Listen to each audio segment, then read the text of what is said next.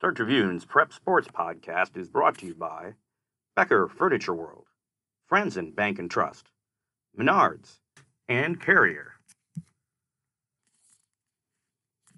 One. Hello, this is Jim Paulson and my colleague David Levesque with the Star Tribune for another edition of Talking Preps. David, how you doing? We are getting down to the end of the football season and soon to be starting the winter season, and there's just so much news going on right now. I realized that when we were out on Wednesday and Thursday and we're recording this Friday morning, under normal circumstances, this would have been the state quarterfinals. And we would have been heading inside to US Bank Stadium next week and getting ready for that part of the journey. So it's been we're limping to the finish line, though, aren't we? Not you and I. Well, maybe you and I too, but boy, these teams are dropping and it's getting a little hairy out there. Yeah, it reminded me of the Blues Brothers with the Bluesmobile, and he said we blew a rod, and there's smoke, and they're just going to get to the finish line, and they get where they're going, and everything falls apart. So hold everything together right now. That's right. Let's continue our mission from God. Okay. Well, let's talk about some positive things to begin with. Last week. Basically, you wrote a story about a real inspiring story, frankly, about a young man at St. Paul Humboldt who was a deaf offensive lineman, and he's still following his dream. I mean, at the end, the last couple of paragraphs that you wrote when you talked about this young man, his name is Sam Smith, and that he's still pursuing his dream about wanting to play for the Vikings someday, and that just kind of grabbed me. And it's like, wow, this kid has still got that dream, and he's not letting go of it. And that's just so wonderful. So can you tell me a little bit about this Sam Smith? Yeah, Sam Smith, like you said, deaf. He's a two-way lineman actually for Humboldt, offensive and defensive line. Up until this year, he was actually the center, which is even more interesting because that's as important as a position as it gets, and yet and he was apparently doing it pretty flawlessly. They switched him up this year because they didn't want to keep going on one anymore. They wanted to be able to change up the cadence at the line and the snap count. But he's a hardworking guy. He's a humble guy. He works hard in the classroom. He's just a real strong example of what high school athletics means to young men and women and their development. And he is just a story that I enjoy to do and put a smile on my face to do it. And that's been the reaction that I've gotten from people is, hey, glad we can do this story now. It's so fun to read about a kid like this, right, especially right now. So it was fun to deliver that. And you did something as well, as long as we'll continue the mutual admiration parade. You picked a couple of very strong football players from Minneapolis. I know it's not the city conference anymore in football, but from Minneapolis public schools that I thoroughly enjoyed reading about their rivalry and their bond, despite being on different teams and chasing the same goals.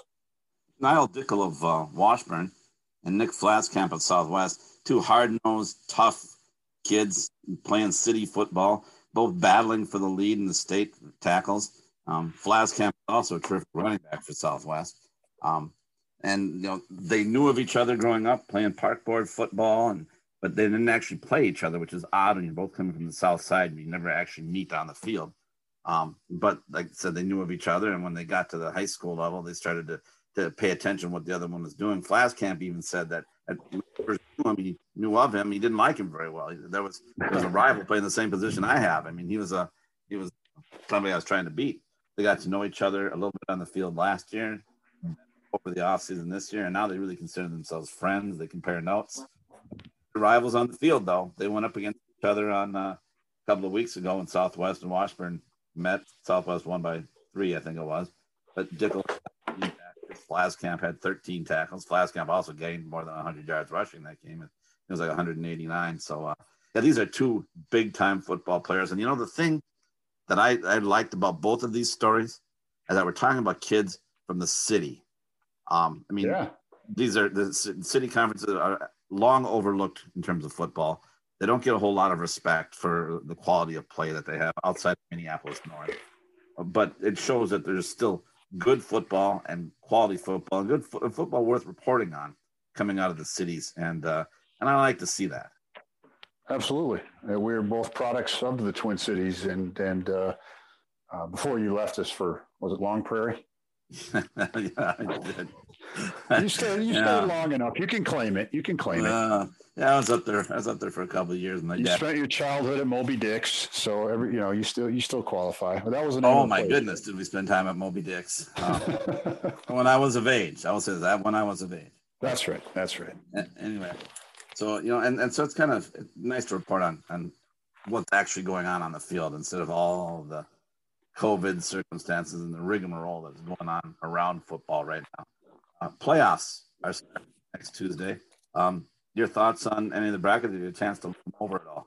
Most of the smaller classes, but outside of Class 6A, have not been completely 100% seeded or announced yet. So maybe we'll just limit it to 6A at this point. Well, and I think that we can start with we've gotten used to 6A operating a little bit differently because they only have 31 or 32 teams, and so they play right away. Like their first game would be on a Friday, and then they'd play the next or Thursday, and then they'd play the next Thursday or Friday. This year, they're going to look like everybody else. They're going to open the playoff round on a Tuesday. The winners will play on Saturday, and the winners will play again either the following Friday or Saturday. And they will be.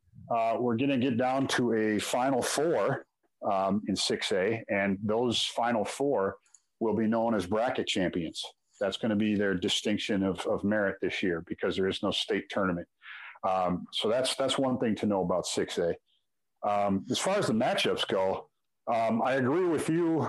The one surprising number one seed was Stillwater. Because I think a lot of it had to do with the fact that they lost 2 games by, I think it was 94 or 95 to nothing.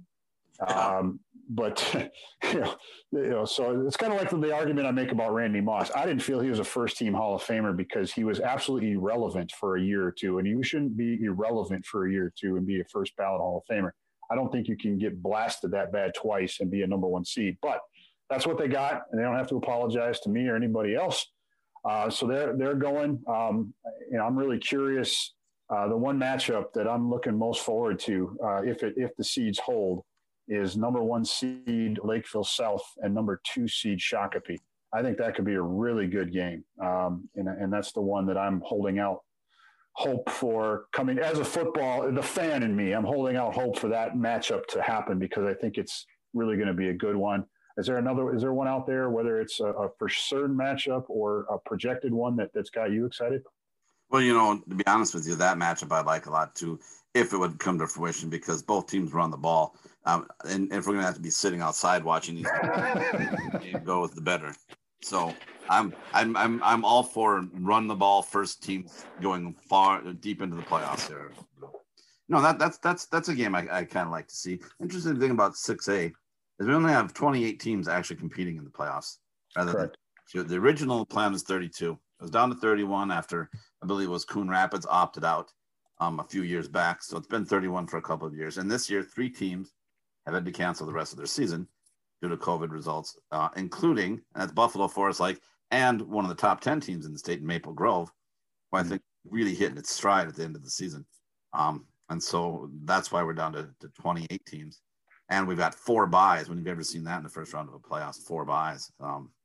So it'll be interesting. And I think that you'll agree with me in saying that as much as we want to look forward to matchups, we don't even know that we're going to have who we're going to have in the first rounds that they're going to be available to play those games. One thing we do know is if a team has to opt out, their season is done, and the team that they were going to play is going to move on. There won't be any finding of opponents like they've been doing during the regular season. So, well, and we the brackets aren't set for 5A down to 9-man as of this recording Friday about noon, but we do know, for example, Jason Feldman of the Rochester Post-Bulletin, he reported that in Class 5A, Section 1, 4 of the 6 schools in that section won't be able to play after Tuesday. So and then there's other examples like that in different classes and in different sections. So I'm very curious how many holes they're going to be in those section brackets as you get from 5A down to 9-man. There's going to be a lot. Yeah, I mean, as the COVID numbers rise and more schools are going to distance learning, and they've got different metrics that they're following, and having to search and see where those COVID cases are falling, if it's community based, if it's within the school itself, and we just don't know. I mean, and that's kind of been the theme for the entire season. You talk about Stillwater. Now, I'm just speculating on this, but with Stillwater losing 2 games by such wide margins, but coming from playing so well at the end of the season, you normally would attribute that to a growth of a team. But this year, you can't know. You have no idea if a team that was playing so well suddenly had 12 kids gone because of COVID restrictions or quarantines or having to be held out, or if a team might have gotten a few players back at the end of the season. Yeah. They were missing early. So that's the wild card in every game you go to. You have enough kids to play, and are you missing? If you're missing kids, how crucial are they to your team? For the record, I did ask Bo Labor, was it injuries or did you guys have COVID? And he just said, well, we've had our issues, and that's all he said. So for the record, I did ask, but your overall point is well made. There's a lot of coming and going and availability of players, whether it's injury or COVID or whatever, and it's just so fluid. I think it's enough. I think, we people gripe about 7 classes of football and everyone gets a medal. I think if you're still standing at the end of this, that's worth something, because not everybody can say that. I agree with you. Speaking of, as gripes, and this is my transition, I'm wondering, have you seen this Minnesota High School League initiative to sell hoodies for this season? Now, I know that the high school league, without having state tournaments, where they usually sell some sort of commemorative gear, T-shirts, long sleeve T-shirts, hoodies, things like that, reflecting a state tournament. They don't have that to do that. So they've replaced that with these season to remember hoodies that the high school league is selling to kids that I think they're sport specific in a lot of ways. But for some reason, I just can't get over the fact that these are so misguided, that the high school league is selling sweatshirts with 2020 season to remember, that's so callous and tone deaf of what they're trying to do. This is a season to forget, if you ask me. So many people, so much tragedy and so much hardship that have been affected them over this season with problems with COVID. Kids that have had parents and grandparents and friends and people they know pass away or have lost jobs and had their lives affected and turned upside down because of this. And then the high school league turns around and has a callous, flippant attitude, trying to make light of it, saying, "Oh, it's a season to remember." I'm stunned that they haven't taken more heat for this. They weren't selling sweatshirts in New Orleans after Hurricane Katrina, saying, "Hurricane Katrina, a flood of unforgettable memories." This is something that I think the high school league needs to be called out on. If you want to represent or sell representative and reflective shirts to the kids, you don't need to have this ridiculous phrase on the front of it. And whether they try to explain it or not, it's wrong. It's making light of a very serious issue and trying to diminish it, trying to take it and make it into a less big deal, a smaller deal than it should be. And they should have recognized it right away. Matter of fact, the Twitterer, I call him a Twitterer in chief over the high school league, had an extremely offensive response when someone called him out on that and said, "Well, then don't buy one." It's like, well, no, that's missing the point altogether. You shouldn't be making light and diminishing what is a very, very serious issue that affected a lot of people. And I saw a statistic the other day that said since the onset of COVID and the lockdowns, suicides are up 200%. So there's so much tragedy going on with COVID to just casually throw out a flippant statement like that just offends me to no end. I'm calling you out, high school league. You should have recognized that right away. You should have just gone without any sort of phraseology on the sweatshirt. Well, there's two things that come to mind for me. One, there is a minority of people who appreciate the sweatshirt and are going to buy one because they do think it's a worthwhile keepsake. So there is that fraction of the population does exist. Secondly, we don't know quite what the profit margin is for the high school league. I know your point was about what it represents. People also raise the question, you're trying to balance the books with these, sweatshirts. We don't know what kind of profit they're making. I don't think it's going to make up their giant deficit. But I think where this gets into trouble, there's already people in leadership and that are part of task force that are already saying, in retrospect, we probably could have had state tournaments, particularly in soccer. And so it makes the sweatshirt, it makes defending it get that much more thin. Personally, yes, I think this will go down as the high school league's 4 seasons total landscaping moment. But, I agree with you. You should have something to commemorate. A lot of kids had good years this year. There's nothing wrong with that. But you just didn't need to put some sort of callous, lighthearted, happy-go-lucky phraseology on there when you're reflecting on something that is so serious and so troubling and so overarching for everything here. So many kids lost entire seasons and opportunities to play that I think it was really a silly idea. But and as far as profits go, you're absolutely right. Now I wouldn't have any problems if the high school league went and said all profits are given to COVID-related charities. Then I could understand it a little bit more. But still, it has rubbed me the wrong way for a long time, and I can't believe the high school league never really addressed it. Saw this poor decision.